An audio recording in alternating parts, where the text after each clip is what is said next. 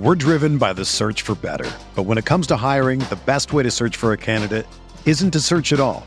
Don't search, match with Indeed. Indeed is your matching and hiring platform with over 350 million global monthly visitors, according to Indeed data, and a matching engine that helps you find quality candidates fast. Ditch the busy work. Use Indeed for scheduling, screening, and messaging so you can connect with candidates faster. Leveraging over 140 million qualifications and preferences every day, Indeed's matching engine is constantly learning from your preferences, so the more you use Indeed, the better it gets. Join more than 3.5 million businesses worldwide that use Indeed to hire great talent fast. And listeners of this show will get a $75 sponsored job credit to get your jobs more visibility at Indeed.com/Blue Wire. Just go to Indeed.com/Blue Wire right now and support our show by saying that you heard about Indeed on this podcast. That's Indeed.com/Blue Wire. Terms and conditions apply. Need to hire? You need Indeed. Blue Wire. The Chicago Bulls select Kobe White. LaVine with a runway, lays it in. Zach LaVine does it again. The lane shot on the window. The finisher, Larry Markkinen. The crossover, LaVine. Get up or get out the way, Trae Young.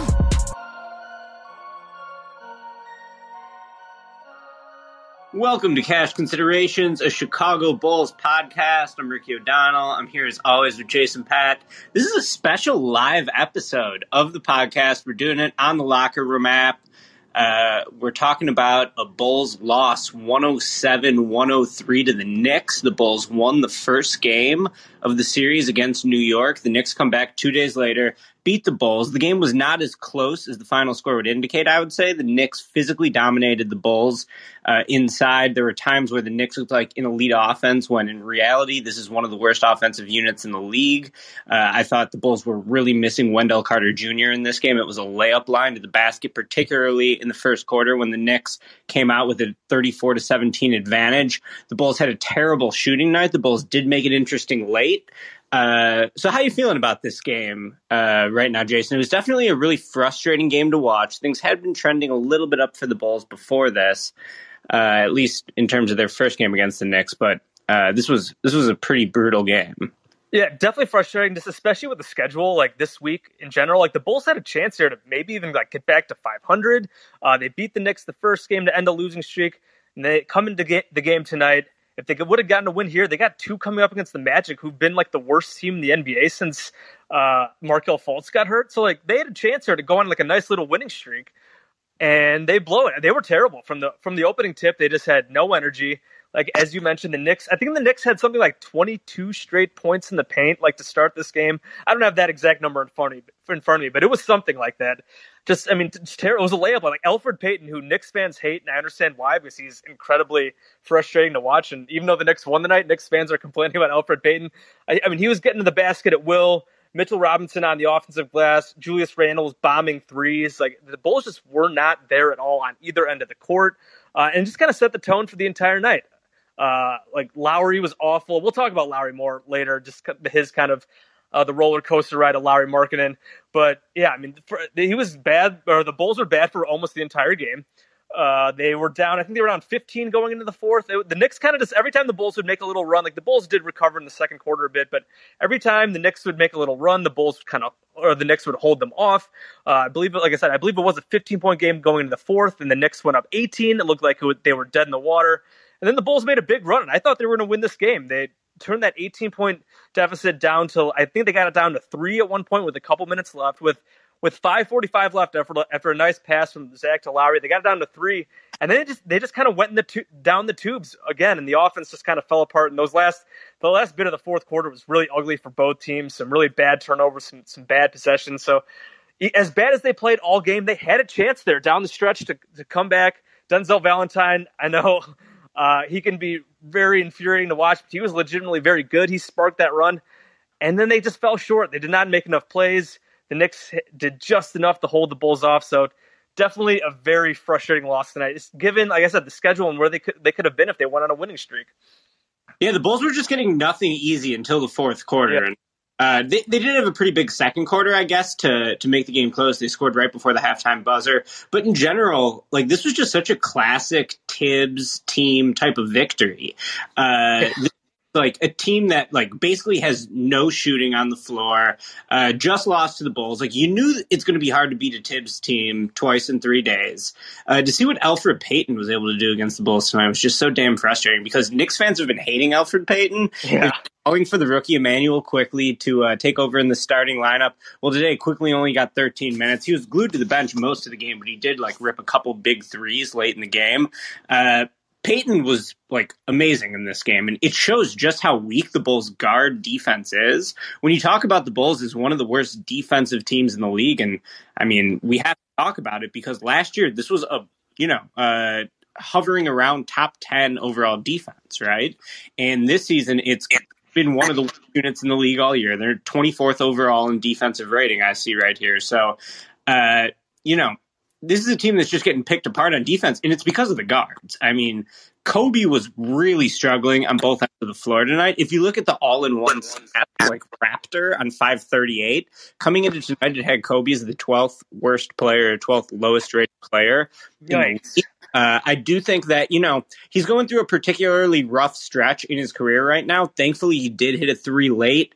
He ended with, 13 points on 13 shots, 6 assists. But to me, Kobe was a major negative on the floor for the majority of the game. The Bulls' turnover problems reared their head once again. I believe the Bulls are averaging just about the most turnovers in the NBA. Actually, the Knicks had 17 turnovers tonight, and the Bulls only had 9. But still, the Bulls had some frustrating turnovers. Kobe had a frustrating one late. In general, it's pretty obvious that like the Bulls are missing a steady hand as a playmaker and as an initiator to get everyone going. So, it's clearly a flawed team in terms of the Bulls. I do think that like they're about as good as the Knicks. Like, splitting a series with the Knicks is probably right around their true talent level. If the Bulls were to keep, Thad Young and Otto Porter and all the veterans throughout the year, like, I think the Bulls and the Knicks would both probably be in this play-in tournament, and we could get excited if we wanted to about the race for the 8th seed in the Eastern Conference with, not a lot of outs towards looking to improve the team in the draft. But, this is just sort of what the Bulls are. They can get hot offensively. The offense ranks 15th this year. That's a major improvement from last season. And it's really weird because the Bulls in general have never been like an offense first team, right? Like, I guarantee that every year the defensive efficiency ranks higher than the offensive efficiency. I believe that's been the case, like going back 15 years, maybe with one exception, but I'm not even sure. So, a lot of the Bulls' problems all season, I think, have been on display recently. And yeah, this was just a tough loss because they couldn't hit a shot and they were just getting out physicaled by the Knicks. Yeah, they shot 6 of 36 from 3. It's crazy that they were in this game, considering they shot 6 of 36 from 3. They still almost shot 50% for the game because they were making like every floater they threw up at the basket, and Zach's finishing was incredible. Zach had a really weird game. He bad shot selection, I think. He was 0 of 7 from 3, but there was a point in the third where he just kind of took over and was driving to the basket and hit a bunch of shots, and he was still 10 of 21, even despite going 0 of 7 from 3. With his finishing this year has been crazy. Thad Young had 19 on 9 of 11 shooting, so like he had a really nice game with some of his floaters. We did see Patrick Williams have a nice fourth quarter. Our guy Kevin Farragon here. Kevin, do you want to talk about Patrick Williams? Sorry, I just brought him up. You want to talk about him? Oh yeah, I mean, I didn't really think that. I thought Patrick was good in the fourth quarter. I would like to see him be more aggressive earlier in the games. Like I feel like the talent is definitely there with him, and especially when the Bulls couldn't get seemingly any of their outside jumpers to go. Like he has that ability to put the ball on the deck and get inside and hit mid-rangers or even go all the way to the basket. And when the jumpers aren't falling, to have your team like catch a rhythm or whatever, sometimes it's good to just see the ball go through the basket. And I just don't think he's aggressive enough on offense. Sometimes, I mean, I think everybody kind of has treated him a little bit with kid gloves lately because he is because he is so young and like the flashes have been so promising. But like, I think it's fine to start having a little bit of expectations for him, and especially with the talent that is obviously there. So it's just like, I think it's a mindset thing where I think initially a lot of people, and myself included, talked about him as like a guy that kind of lets the game come to him a little bit. But like there's a fine edge there between letting the game come to you and, being overly passive. And I think I would like to see him turn the dial a little bit more towards being aggressive and trying to make things happen on offense rather than kind of being more of a passive observer who, makes things happen after the first three options on a given possession didn't work out. Yeah. Now, Pat entered this game shooting 40% from three, but he's been really hesitant lately to let it fire. I feel like it's really in his head. And in general, he's had a pretty low volume of attempts, despite, seeing the ball go through the hoop 17 times. I think he's made 17 threes to start the season. So Pat, just let it go. Just shoot the ball. I really hope he's not one of these guys who struggles with his confidence like Wendell, because you can see when he decides to attack off the catch, like when he has it in his head that as soon as he gets the ball, he's just a freight train going to the rim. Like, he's too big, he's too fast, he has nice touch. So that's what I like to see him do a couple times late in this fourth quarter. He also had a nice counter to get an easy bucket. So I think, he's going to have to continue to figure out some moves in terms of ways to score around the basket. But yeah, you need him to not hesitate to shoot when he has the open catch and shoot three, or just like attack those closeouts, man. That's going to be a big part of your game. And you saw him have some success with it tonight in the fourth quarter. Yeah, just to tack on to that, Ricky, I really hope he's not another one of these guys that gets in his head too much like Wendell, and seemingly like Lowry, because Lowry is a lot of the times does drift into the same sort of passivity. But what I was going to say is, I think Steph No pointed this out in our group chat a while back, that like when they played in Charlotte, which I guess is Patrick's hometown, he started hesitating on his 3-pointers in that game, and it seems like ever since then he's been in his head slightly more with shooting threes, which is crazy because he was like going into that game, I think he was shooting like 45% on threes or something like that. And the other way that manifests is he travels a lot when he catches the ball and then stops to think about it and then decides to drive on a closeout instead of just shooting the ball.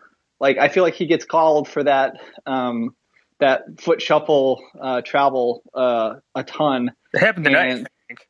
Yeah, no, I mean, it happened. I feel like it happens once every other game. Yeah. And has, kind of picked up in frequency as he's gotten more hesitant to just launch.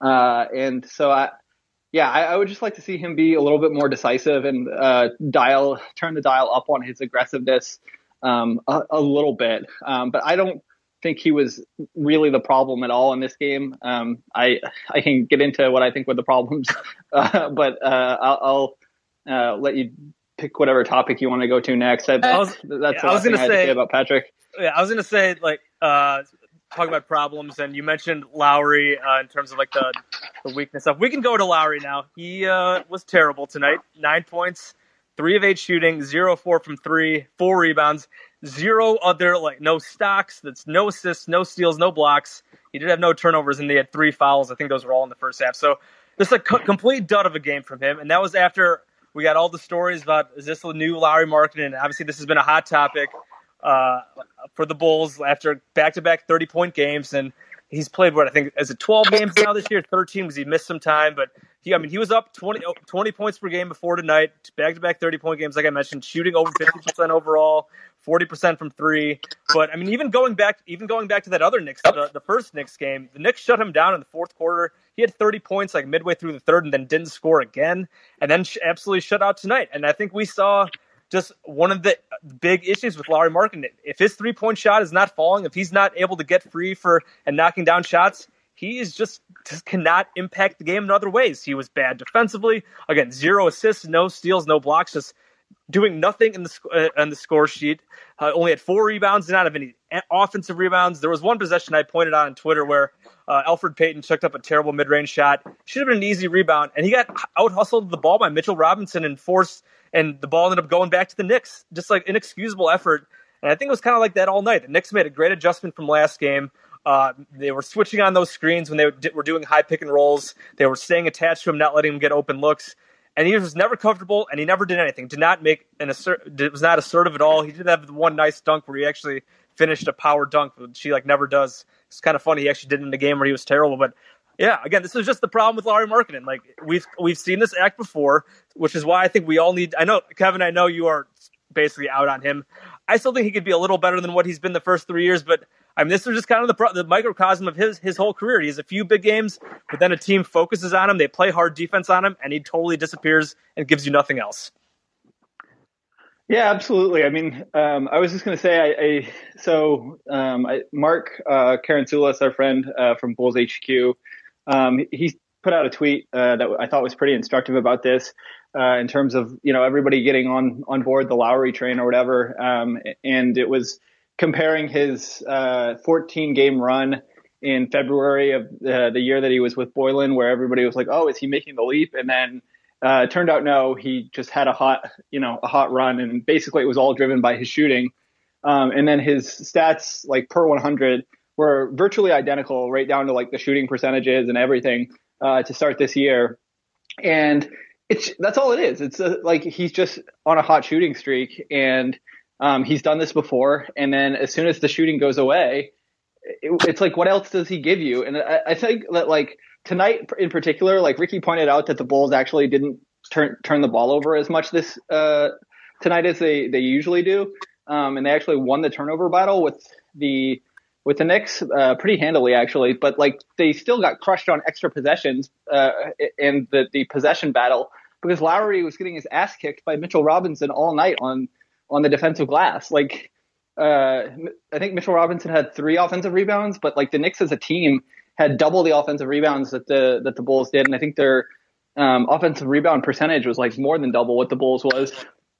And he's just soft, man. It's a cliche to call European players soft, and most of them aren't, but this dude, he's soft, man. He doesn't play Thibodeau used to always talk about playing with thrust and playing with force, and Lowry just does not play with any of that.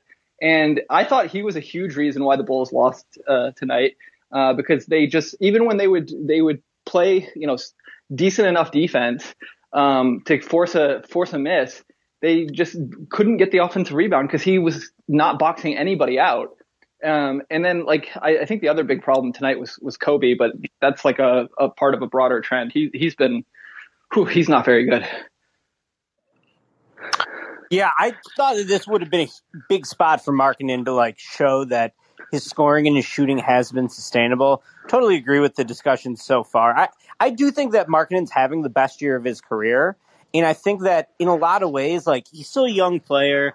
There is always going to be growing pains in terms of adjustment to the league. And God knows, throughout his first 3 years, Markkanen really made no noticeable improvements in any area. This season, he was finally shooting closer to his reputation. It's yeah, this is what this guy's supposed to be. We were calling him Finish Ryan Anderson when he drafted here. But the problem is he's never actually shot at that level. So just to see him finally, I think tonight he entered the game at 41% from 3. I was starting to get optimistic that okay, well, maybe he's not just an average shooter. Maybe he really is someone who is, clearly above average and borderline really good shooter for that size.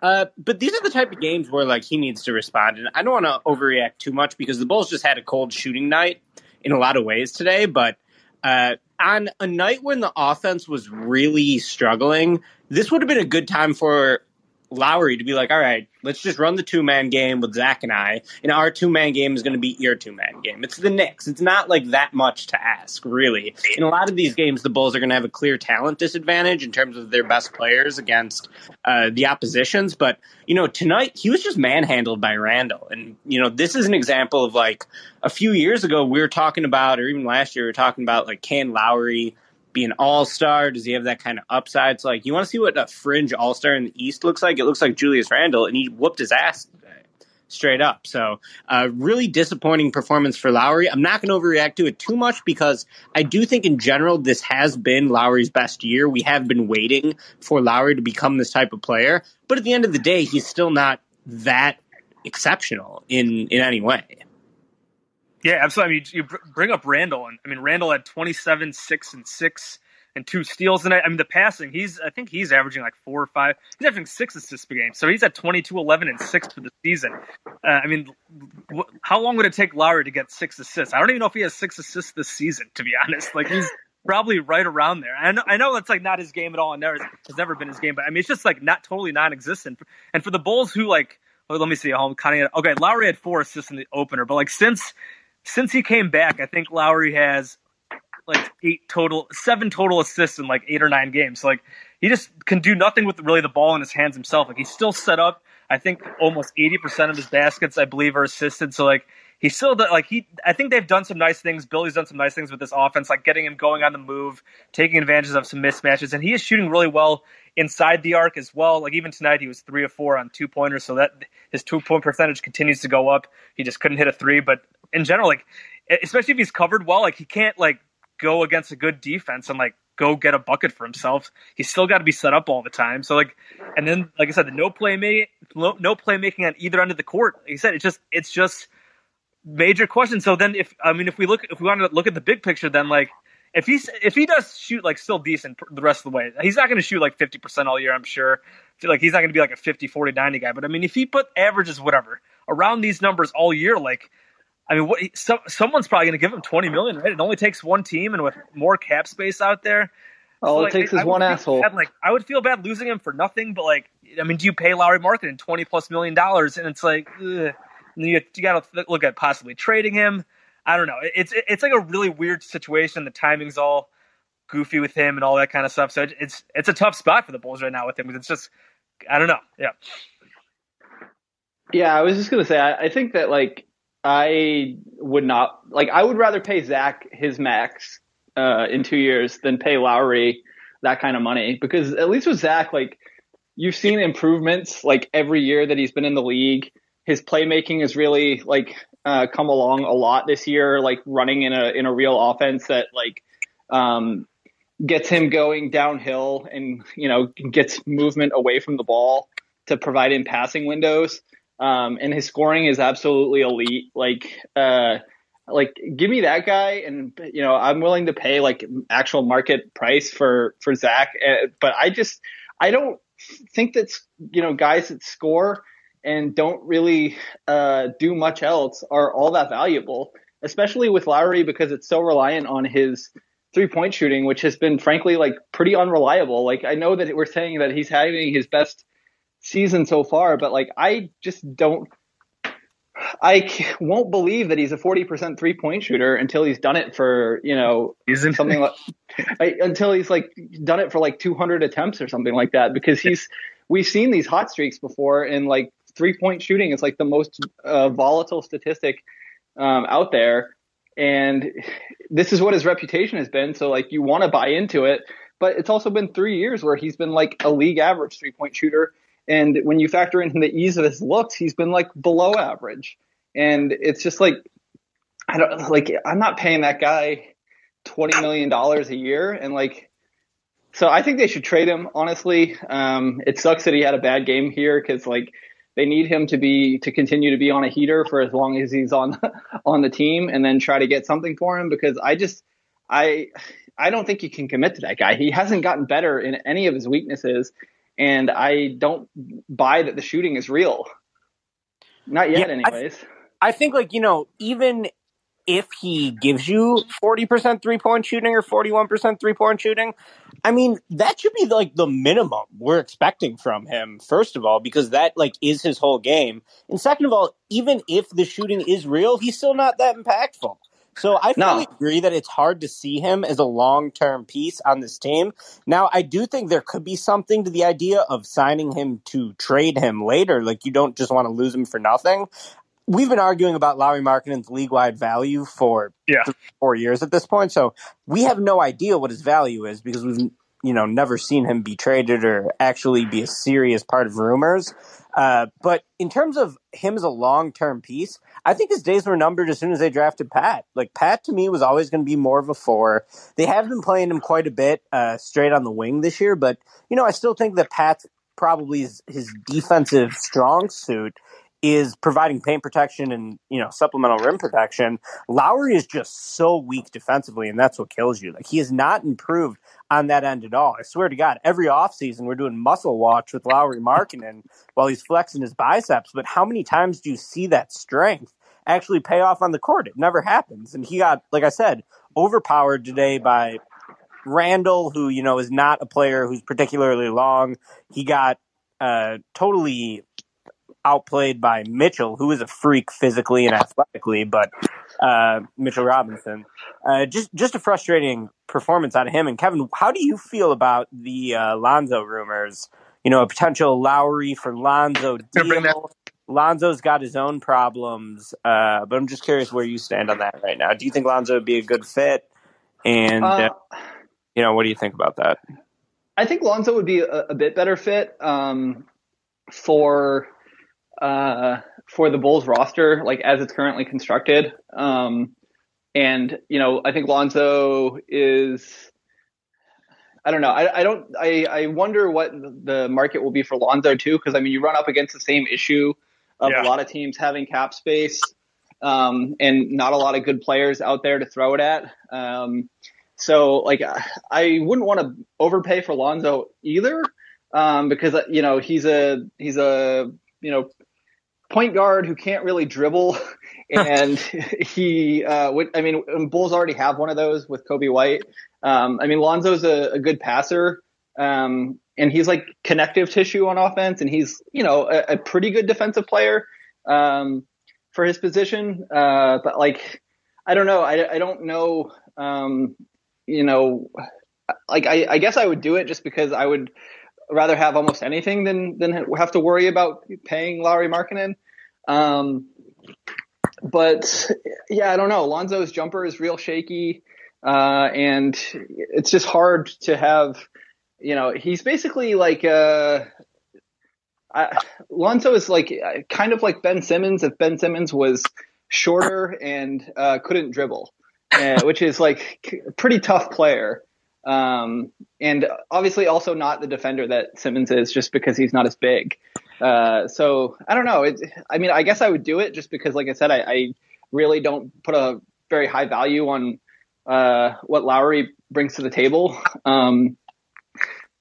which is, basically just scoring and that's really it. I think the other thing that people love scoring so much, but I think the thing that people really need to understand is that not all 20 points per game is created equally. If your 20 points per game is not being leveraged to create opportunities and create easy looks for your teammates, it's really just not that impactful. Even if you individually are very efficient, this was the thing for Zach up until the last year or so, was that he was an incredibly efficient individual scorer, but he was really bad on defense and he was not a playmaker. He didn't see the floor particularly well. And Boylen's offense, or lack thereof, didn't really provide much opportunity for him to develop that skill set because it was very stagnant.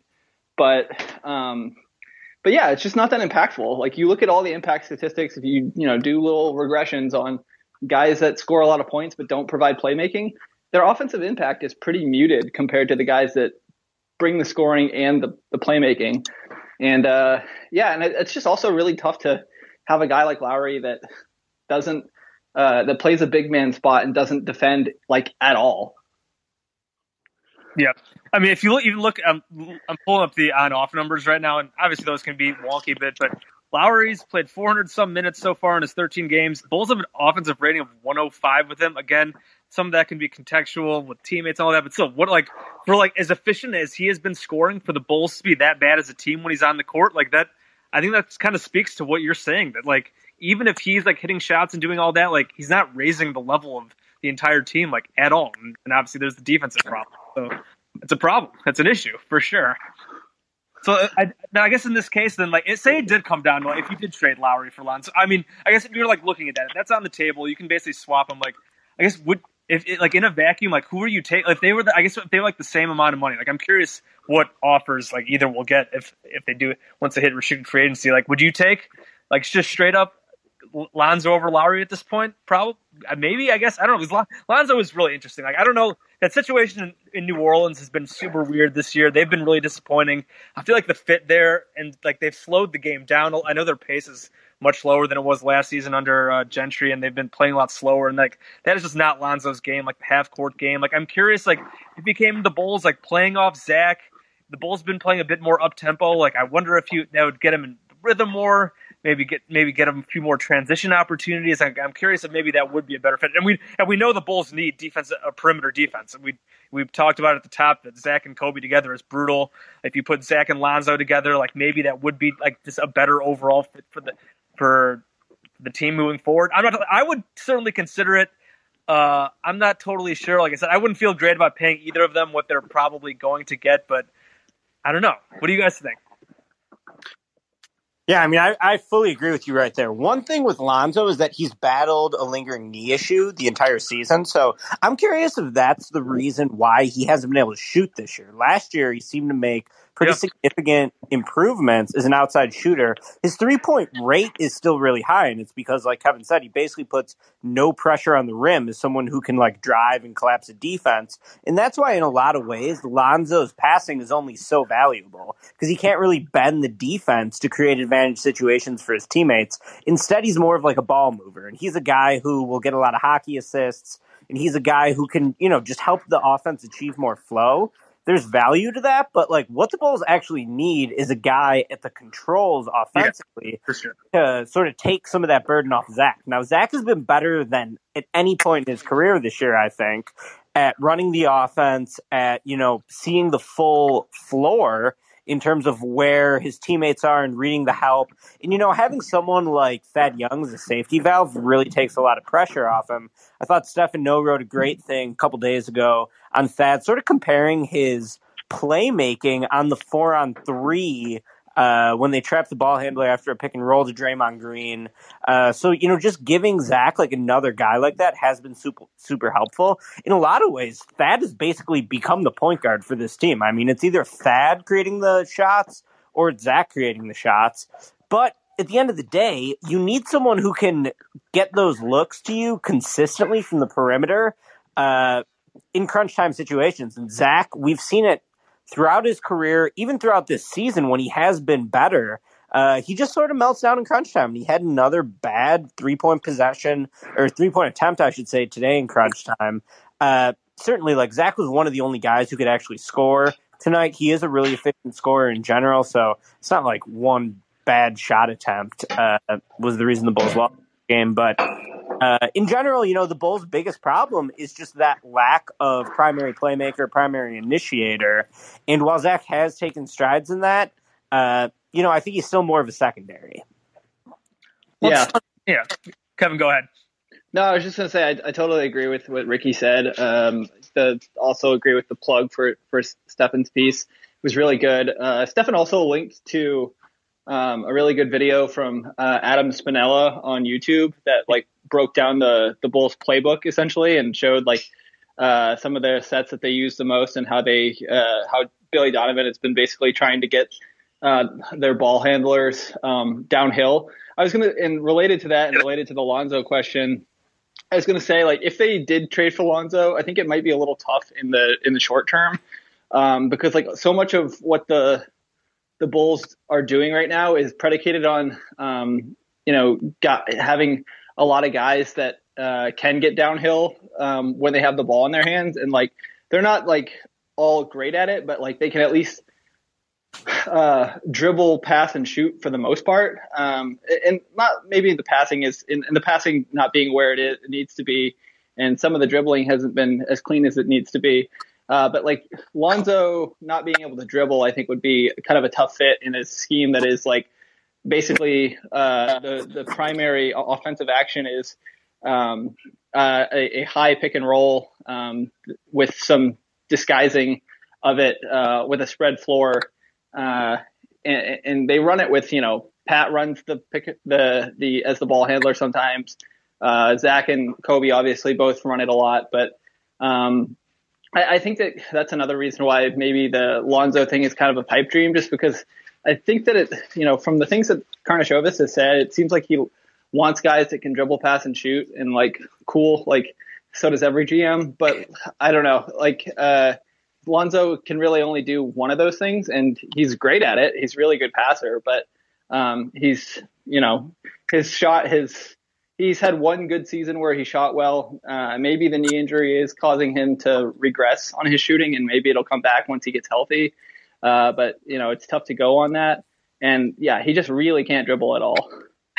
You know what I was thinking? We've spent too much time talking about Lonzo because he's not on the Bulls. That is sort of a pipe dream. But I'm curious if anyone else has any other suggestions for potential guard candidates the Bulls can look at.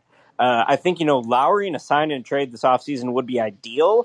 I'm thinking about other restricted free agents who were sign and trade guys going from one team to another. And a move that I wasn't campaigning for it at the time, but man, in hindsight, it would have been a brilliant deal would have been to get Malcolm Brogdon.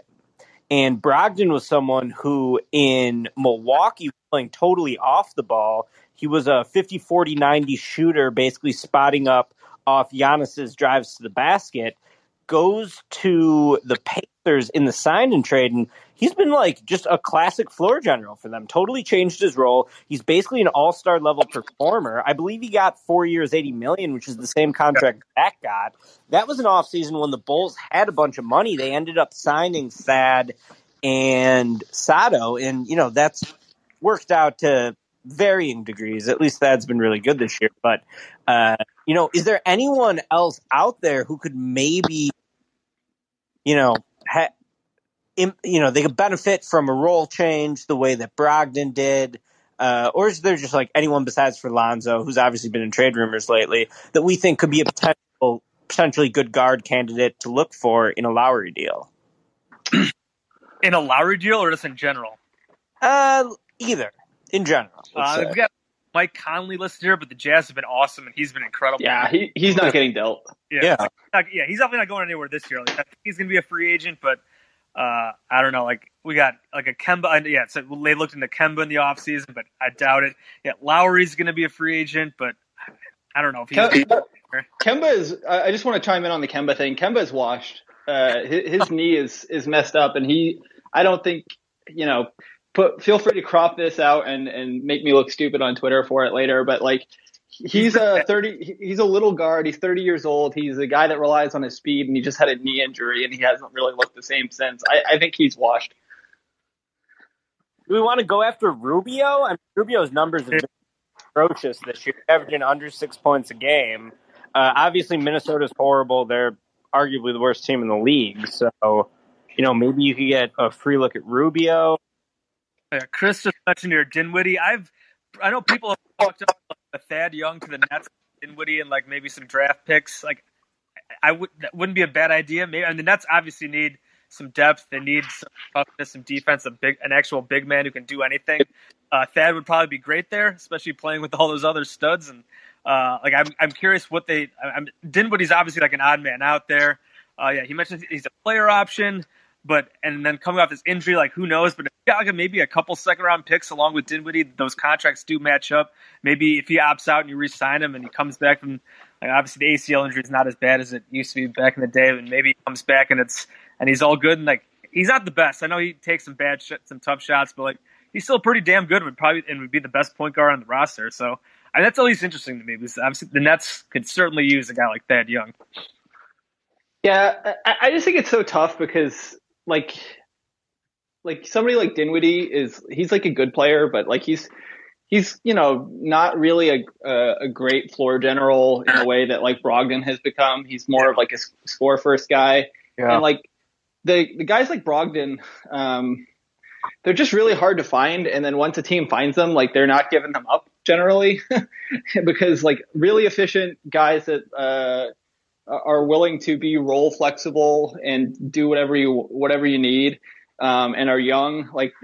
it still boggles my mind that the Bucks just kind of let him go for like a signing trade for like a couple of picks, because he was like obviously very good, and there was really no reason that they had to do it other than to save money for their owners. And we know about that in Chicago, but it's I mean, that's the name of the podcast, right?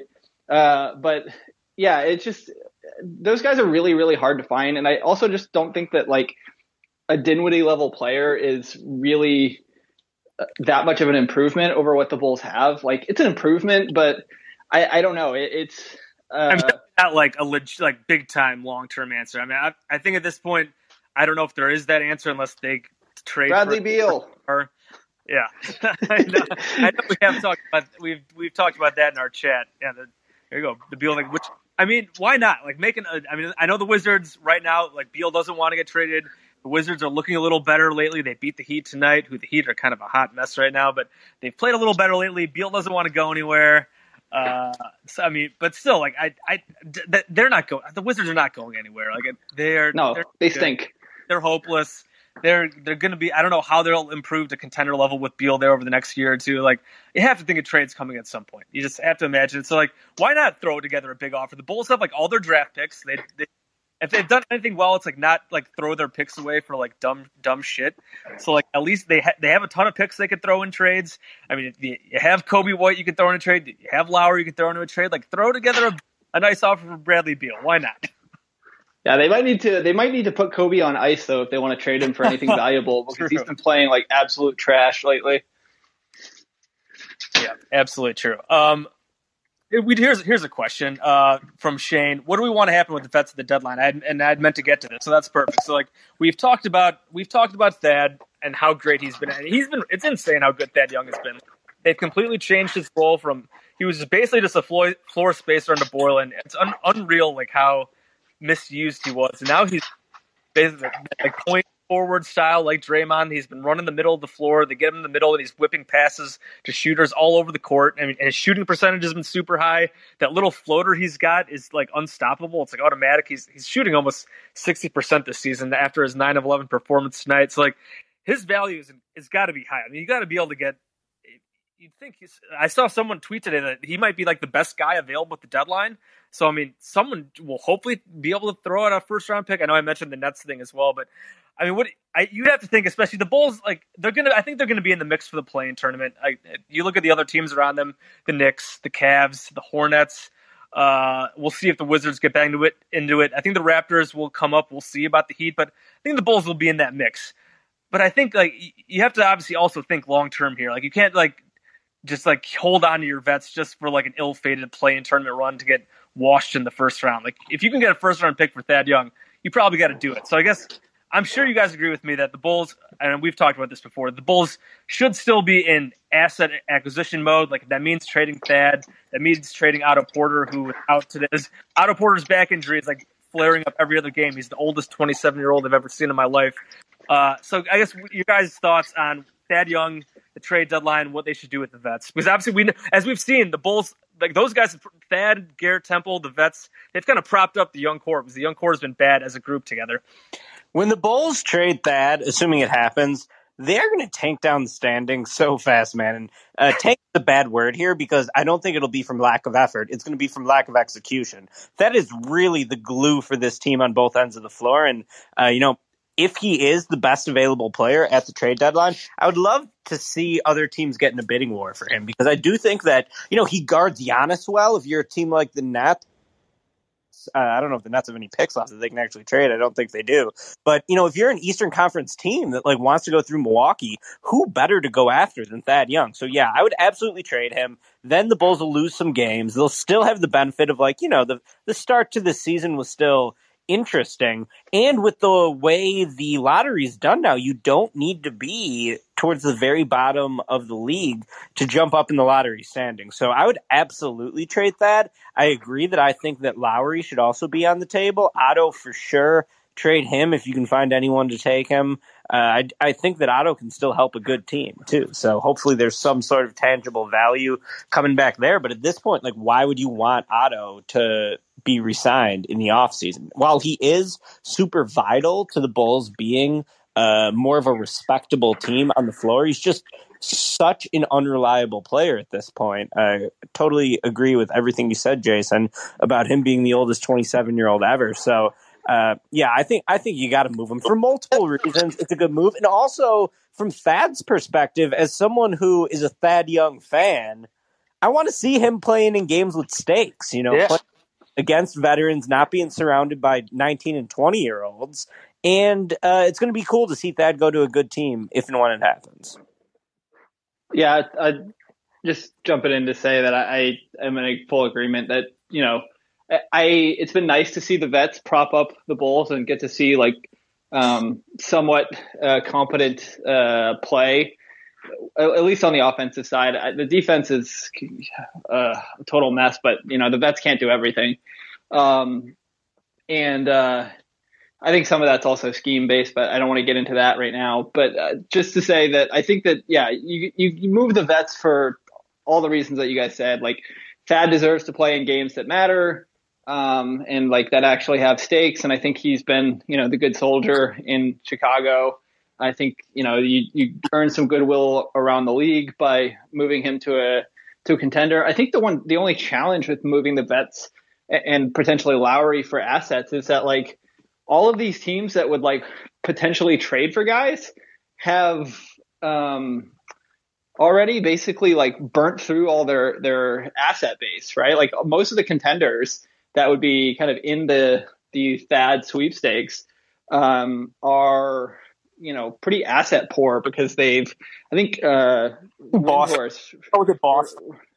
Yeah, Boston is kind of they're the one that's kind of out there, I think, because they have the traded player exception, so they could just take Thad for no salary to send back, and I think they actually still have picks because Danny Ainge hasn't he's almost made a million deals, but hasn't actually traded them. So that's the destination, but that's for Thad. I don't know where you would potentially send Otto or Lowry. Maybe Lowry you send to one of these crappy teams that has cap space for next year and just let them get the inside track on trying to sign him. I don't know, maybe the Knicks are interested or the Cavs. I don't know. They have a million centers, but most of them are good defensively, so they might be nice pairings with Lowry. I don't know. Will, you requested to talk. Let's get you in here. Your thoughts? What's up, guys? I wanted to make my my second straight appearance on Cash. I think that's a record. Oh, yeah. So I deserve a trophy or something. But we were just talking about floor general and who the Bulls can go after point guard wise. And Thad, I think, is providing a lot of that for the Bulls right now. But I thought it would be a good segue into Ricky's mock draft. And Sharif Cooper, who I think the Bulls should definitely look at if he falls to them. Versus the value of trading that pick. So I was curious to hear, Ricky, your thoughts about, obviously you had them drafting Moody, Sharif Cooper pretty high, which, I think a lot of people are pretty turned off by the shooting numbers. So, wanted to hear your thoughts about all that. Yeah, I think part of me believes that if you're going to keep Zach, it would probably be in your best interest, sign Zach to another contract. I think it's in your best interest to try to get a veteran point guard because it's just going to be tough, even if Sharif Cooper's very good, which I think it possibly is. He's still, going to be a 20-year-old point guard. So that adjustment to the league, I think, takes a while. If he were available, I would think long and hard about him. I think that he has a really unique ability to create shots for other players. I think he is effortless in terms of getting to his spots on the floor, and he just has a special knack for getting guys open. And then on top of that, he's able to get his own scoring by getting to the free throw line. His free throw rate is absolutely out of control this year. His assist rate, the highest since they started keeping data in 2009, 2010. So his numbers look very good. Obviously, he's very small. He's going to be a one-position defender, and even that feels generous to call him that in the NBA. He's about 6'1", 220. He's not a especially explosive athlete around the basket. He's a below-the-rim player for sure, but what he's good at is bending the defense to his will in finding, lanes for open passes. And in his high school career, Sharif had a monster reputation as a scorer.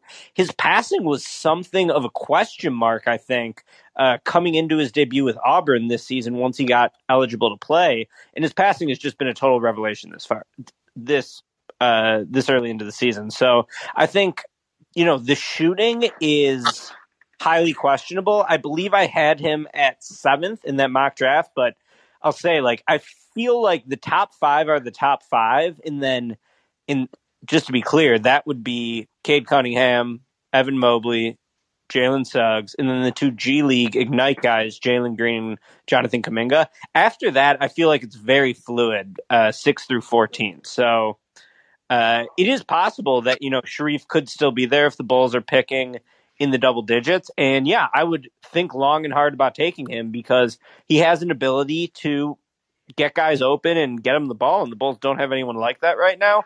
With that being said, I do think it's probably in the Bulls' best long-term interest to try to acquire a veteran point guard, and then maybe draft a wing if you're going to keep Zach. I think that makes sense. I just feel like, when I watched, and I've watched not a ton of his tape so far, but just the passing is really special. And I think we can all agree that's something that the Bulls absolutely need if they're going to go anywhere, frankly.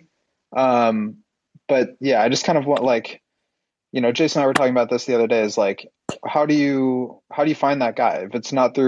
If it's just waiting around year after year to get that guy in the draft, or maybe you package picks and Kobe and Lowry for Beal and then see if you can attract a free agent. It's just it's a curious time. I'm seeing some comments in the discussion about Felicio's contract and things like that.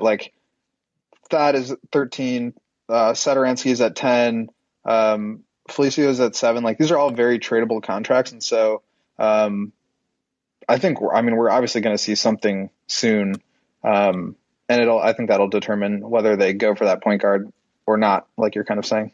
But you know what though, Will? When it comes to Sharif Cooper, why not? You know what I mean? That's kind of because it's that's never a bad thing to have. Yeah. I think that, there are a lot of questions about him, but the guy's a magician. And I wrote in the mock that he reminds me of Trae Young without the shooting ability. And I think that, people, there's obvious differences, but the way that Trae has learned how to draw fouls this year, Sharif also has a special knack for drawing fouls. Trae's just such a good live dribble passer. Sharif has that too. And I think that Sharif has really good scoring instincts, even though teams are going to go way under on the pick and roll on him early in his career. You have to invest in strength training and skill development coaches to try to, get him to shoot. But yeah, Sharif is a really interesting player. And yeah, I guess in my head, I was thinking that a wing would be best for them, but they need the engine of the offense. They don't have it. Sharif has more potential to be that guy than anyone outside of Cade Cunningham. And because he's so small and he can't shoot, he might actually slip to where you are. So yeah, right. I think I talked myself into it. Yeah. It's obviously the option is definitely there, but not to spoil the article, everybody should definitely go read that, but you had him taking Moses Moody. Tell me about him a little bit, because I haven't watched a ton of film. Yeah, Moody's interesting. So Moody played at Montverde in high school with Cade Cunningham. They were the starting backcourt together. Day'Ron Sharp, the center on North Carolina, was also on that team. It was I wrote an article on them last year calling it the most talented high school team ever. They were totally loaded. I thought that Moody was a perfect backcourt complement to Cade because he's a 6'6" wing, 7'1" wingspan. He's not a super bursty athlete. He's more of a guy who's going to get his points on catch and shoots. I think he's definitely going to have to be a very good shooter in the league to return top 10 value. I think it's possible that he is a very good shooter, though. He put up good numbers at the high school level. So far this year, I think he's been around 36%. But, obviously, the jump from being capable to elite in shooting, it's tough to do, and you got to bet on someone to do it. He seems like a decent bet to me. So, yeah, he's not a freaky athlete. I think he's more long and smooth than he is like a super explosive guy who's going to go above the rim and draw a lot of contact. But I think he gives you the ability to hit, catch, and shoot threes. I think he gives you the ability to put the ball on the floor for 1 or 2 dribble pull-ups. He just has some pretty crafty scoring tricks around the basket, and then defensively he's really long. I mean, 6'6" wing with a 7'1" wingspan. He isn't a power athlete by any means in terms of like being like a strong guy who's going to play with a lot of force. But, I think his length is definitely beneficial. And I don't really know how high his ceiling is. I think it is mostly going to be dependent on how good of a shooter he turns into. But if the Bulls have the 11th pick in this draft and someone like that is on the table, I think, just having that length and that ability to play off the ball, maybe he could be like a poor man's Mikal Bridges with maybe a little bit more dribble pull-up game. So I don't know if he'll be quite that good defensively, but that's sort of the vision with him, I think, is an off-ball 3-and-D wing. And those guys are really valuable. Like, certainly right now, we would all take Mikal over Carter, right? I mean, I'm not totally out on Carter at all. But Mikal's proven himself to be a better player in the league than Wendell has thus far. And just like the thought of having a super long wing who knocks down a bunch of threes and spaces the floor for you, like that's really valuable. Every team needs that. Now, those guys are less valuable when you don't have the engine of the offense. And the Bulls still don't have the engine of the offense. But Moody's been on my radar because I just saw him playing with Cade on Montverde. And he's had a pretty good year this year. I mean, he's had some very good games and some games where he sort of disappeared. But I think he's got the physical tools. I wish he was more of a power athlete. The way Pat is, he's not. But that's sort of my brief synopsis on him. I think he's definitely a guy who they would have to think about if he's on the board when they pick. Ricky, this is from Jordan in the comments here. Thoughts on Jaden Springer? I believe he's from Tennessee. Yeah, really like Jaden Springer. So Jaden Springer's another guy who I've been on since high school. He played at another Florida-based prep powerhouse, IMG Academy, which is where they actually had the WNBA bubble last year. Just one of these high schools that plays a national schedule. He's at Tennessee right now. Jaden Springer's a high school player, had a monster rep as a scorer, as a competitor. He led IMG, I think as a junior. He went on a huge tear in the playoffs of like the Geico mythical national championship. So he's been on my radar for a while. In terms of how he's playing this year at Tennessee is super elite defensively. I think they're number 2 in the country. Springer is a big part of that. He has always been a lockdown on-ball defender with really good instinct. You'll see the way he like digs into the paint and still recovers out to the shooter at the arc, I think is really impressive. Offensively, he's kind of a guy who's not a pure point. He's sort of like you probably want to play him next to a more natural distributor. So he's sort of like one of these guys that's like a combo on-off ball guy. But I think what makes him intriguing is that he's just a bulldozer going to the rim. For a 6'4" guard, he's strong as hell, and he's able to create separation with spin moves and by absorbing body contact and getting pretty good looks at the rim. He's been hitting his threes early in the season, but I think that that's going to be a question mark for him. Like, can he actually be a volume 3-point shooter? I like his dribble pull-up game a little bit, even though Tennessee doesn't play with a ton of spacing, so you haven't gotten to see him get into a ton of flow this year. It's been sort of hard to evaluate his offense because Tennessee's offense in general is so poor. But I like Jaden Springer. ESPN had him in the late 30s of their mock. I had him in the top 10 of mine. In terms of my preseason evaluation of Springer, I think I had him 6, and I moved him to 8 when I did this mock today after a couple months of the college basketball season. So I don't think that Springer is anywhere in Sharife Cooper's range in terms of being a natural playmaker, but I think he can give you scoring, going to the basket. And I think that can have some gravity, and he's a good enough passer to make the right read when the defense collapses. I love his defense. He's just a competitor. He's also super young. He's the youngest player in this draft, pretty much. So, the Bulls went with that route last year when they took Pat, who after the Thunder sent down Poku today, Pat is the youngest player in the league right now. because Poku's going to the G League, I believe. So, if they were to take Springer, it would be following that path of just taking the youngest guy, betting on the physical tools. I think he has the right mindset. I think he has a lot of things going for him as a guard, but certainly he's not the magician that Cooper is with the ball.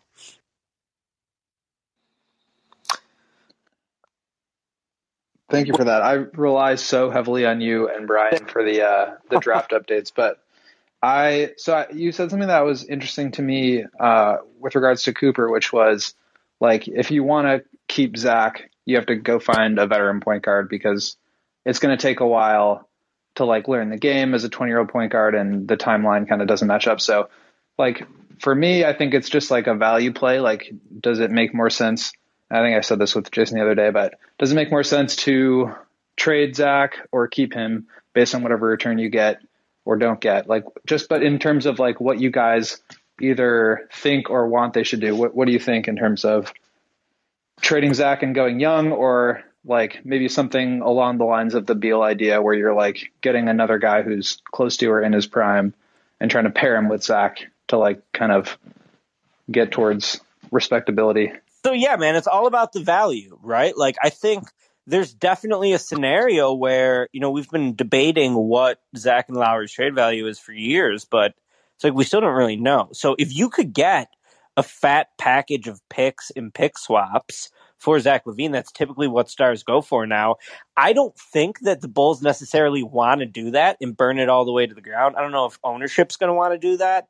I know that Reinsdorf agreed to trade Jimmy Butler, but I think like they probably like Zach because it's so stupid. But like, I honestly believe the front office like thought Butler was a diva and they thought he had an attitude problem, whereas Zach's attitude is very much like, I'm a super hard worker. I'm going to grind. I'm going to work really hard in the offseason. So I would bet they don't want to trade Zach from a management perspective. I have no insight onto that. That's just me speculating. Personally, I would totally flip him if you can get great value for him in terms of a package of picks and pick swaps to be able to use as ammunition to rebuild the team. In terms of, what I said about like wanting to pair Zach with a veteran point guard, like the more I think about it too, though, like you can always re-sign Zach and then trade him down the line. You're still going to need a player better than Zach, and you're still going to need A1 creator next to him anyway. So, you probably don't want to be building your team with Zach LaVine in mind, even if you plan on re-signing him, because I think that you can always move him, and the Bulls have to be in talent acquisition mode now. Like, the Bulls' biggest problem is that they don't have enough high-end talent. And so that should be the main focus of the team, is just like trying to acquire more avenues towards getting a high-end talent. Yeah, and we talked about this on our last pod with Will, and we've obviously talked about this before. Like, I think we talked about it too, Ricky, just like how it is kind of like the Jimmy situation again, where it's like, okay, so if you did trade Zach, like you're just kind of back to where you were. Obviously, you still need like another really good player, but then you need another really good player. So like, I've been leaning more towards the I'm totally fine like giving him a max or near max deal, and then if you do have to trade him, like he'll be in his prime, like he'd be a tradable deal. So like I wouldn't really worry about like overpaying Zach a bit. Because what maybe you are able to trade for somebody else, and then maybe you go. I know we've joked about like in 2023 going after Nikola Jokic and going after that. I mean, I know that's like a pipe dream kind of stuff, but like if you keep Zach and maybe you make a big trade, then you have a couple stars, maybe you get somebody else, who knows. But if it doesn't work out, then you could just trade him for something else. If you're trading him in whatever, he's 27 or 28, I think you could still get something really pretty good for him. So like, I don't think that'd be in a real bad spot if they overpaid Zach and paid him like $35 million a year.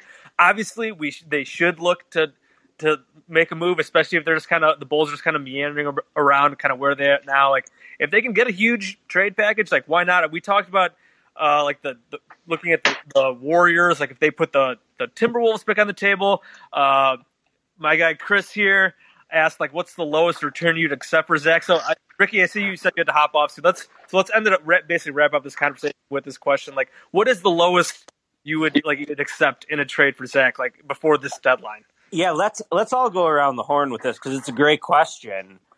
I don't really know. Like, what I would want is a package of picks and pick swaps. There's been some rumors that Thibodeau really likes Zach, and we know that Thibodeau likes to target his former players for sure. And Zach did play a year under Thibodeau in Minnesota. So the Knicks have 2 first-rounders this year. If they offered both of them to you for Zach, and they're both like, let's say they're in the 11 to 14 range, but you get 2 of them, would you do that? Or the 8 to 14 range or something?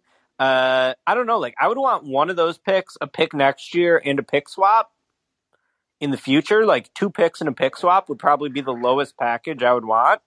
And a team like the Knicks would be great. I'd love to, fade the Knicks' future. So, something like that would be good to me, but I'm curious what Kevin and Will and Jason think on this too. Kevin, you can go next on this one.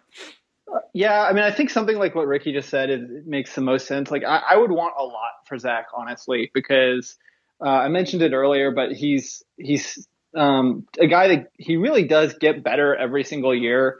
And like, he came into the league a really rough player because he was 19, he was a project. And really, he just had like all this insane skill talent, but didn't really know how to play basketball. And like, he's turned himself into like a legitimate offensive star. The defense is still, not the greatest, but even that, I think he's improved a lot on this year. Like, I don't think Zach is really the problem with the defense this year.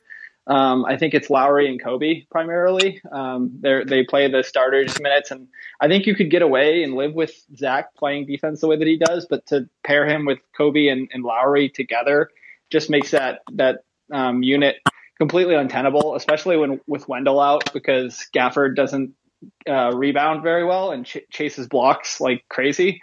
So they just have a lot of guys that don't really know how to play defense. I'm getting on a tangent. I think I would want a lot for Zach. I would rather keep him unless I got, a really, really big offer. I think that depending on where those picks for the Knicks land, I might be interested in that. But like, the thing is we just did this whole thing, and Zach is not what Jimmy Butler was when we traded him, but Jimmy was like a top 10 player in the league and was just entering his prime. The Bulls decided they didn't want to pay for his prime, even though he was under contract for 2 more years. And they, sent him away. And we've just been watching garbage basketball ever since. And we have a guy, I would put Zach comfortably in the top 30 in the league now. And I don't really want to watch garbage basketball for another 5 years. And so unless there's like a real good plan to take those picks and turn them into a team that is good, like both fun to watch and good, like pretty immediately, I would really rather hold on to Zach and try to put guys around him rather than blowing it all up again. Yeah, I agree with that, especially because there's just too much variance in the lottery now. Like, it's not a plan to just like be super bad and expect to get the first pick. Like, I just don't think that's really a viable plan. And the Bulls, like Kevin said, have pissed away too many years. So yeah, I'm getting old, man. Yeah. I'm 35, or I'll be 35 this year. Like, I don't want to watch another 5 years of terrible basketball until I'm 40. Like, no, thank you. Will, I don't mean to project here. So if I'm wrong, please correct me, but I feel like you might be slightly more on the trade Zach bandwagon than Kevin is. So I'm curious what. I go back and forth. I think like the difference between the Zach and Jimmy situation, and by the way, like I'm sure you guys have said this before, I'm stealing from somebody, but like the Bulls could have just paid Jimmy what they're going to pay Zach now and Right. like not been bad for 5 years. So I get the urgency to do that. I think the key here is that like there is a little bit of urgency with the like direction of the team, because if you are gonna trade Zach, you've also probably got to like get rid of Thad and Sato and Otto and these guys too. And like the longer on the more time you have left on Zach's contract, where he is only making 19 as opposed to 35, the more value you're going to get for him. So I think there is like, that probably puts a little bit more leverage in whoever's looking to trade him, in the hands of whoever's looking to trade him. I am fine with paying Zach. I really am. I think he'll be worth it. I think that will be like a tradable deal. So yeah, to me, it really comes down to value. I don't really see, like, with the exception of the like Jokic pipe dream scenario, a way for them to get into like the top 5 in the East, given what they have right now, unless like Kobe or Wendell or Pat like become near stars. So I guess I'd be like more inclined to try to trade him. But like definitely not in any super rush. Like I agree with Kevin that like the deal has to be there. And I think the deal has been there for a lot of stars, except for that a lot of these contenders have already used all their picks to get the guys that make them contenders. Right. So it's just going to come down to value, but I think I'm probably a little bit more open to it than Kevin, but definitely not looking to rush it.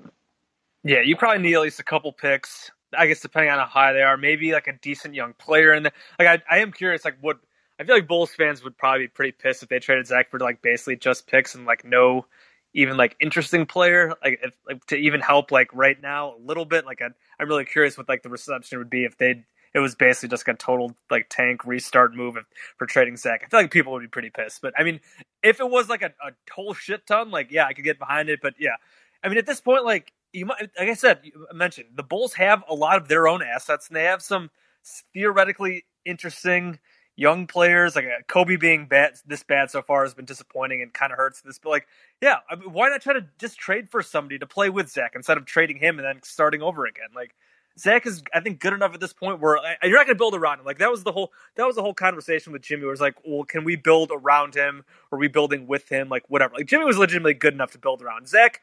You're not really building around him, but you can absolutely build like a good team with him if the Bulls can cash in on some of these other assets, if they can get a good draft pick or two.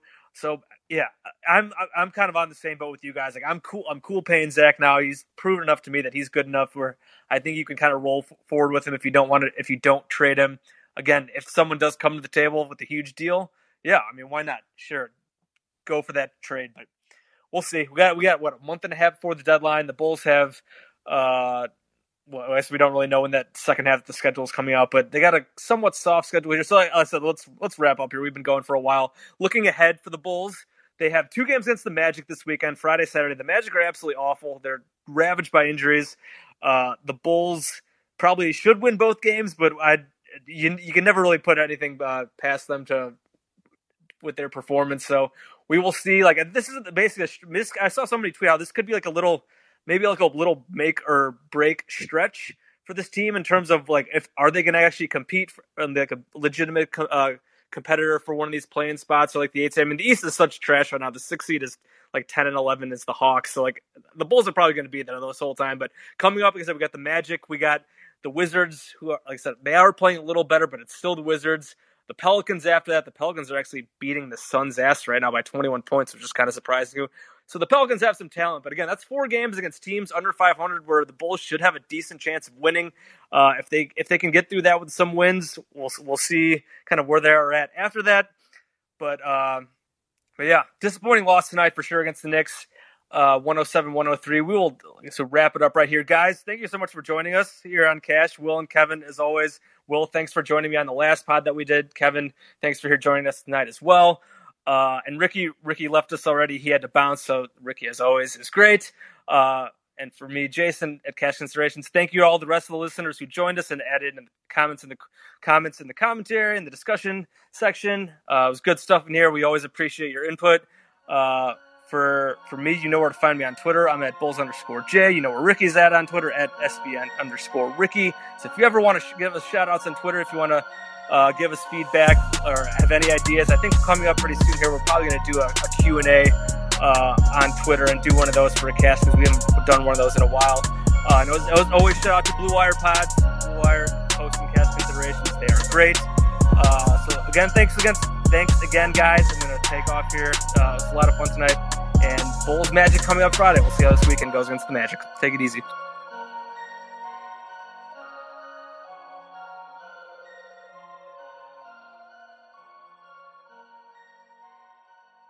Everyone is talking about magnesium. It's all you hear about. But why? What do we know about magnesium?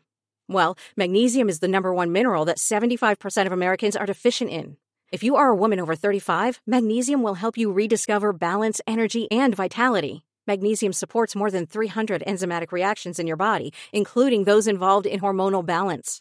From functional medicine doctors to mental well-being and female hormone experts, we all know that magnesium is the one mineral to improve all aspects of well-being and health. But which one? Magnesium Breakthrough from Bioptimizers, the trusted choice recommended by leading experts with 7 best-absorbed forms of magnesium to ensure your body receives the support it needs for overall well-being. Go to bioptimizers.com/balance today and use code BALANCE10 for 10% off. Support your journey to wellness at bioptimizers.com/balance. Magnesium Breakthrough from Bioptimizers, your foundation to optimal health and vitality.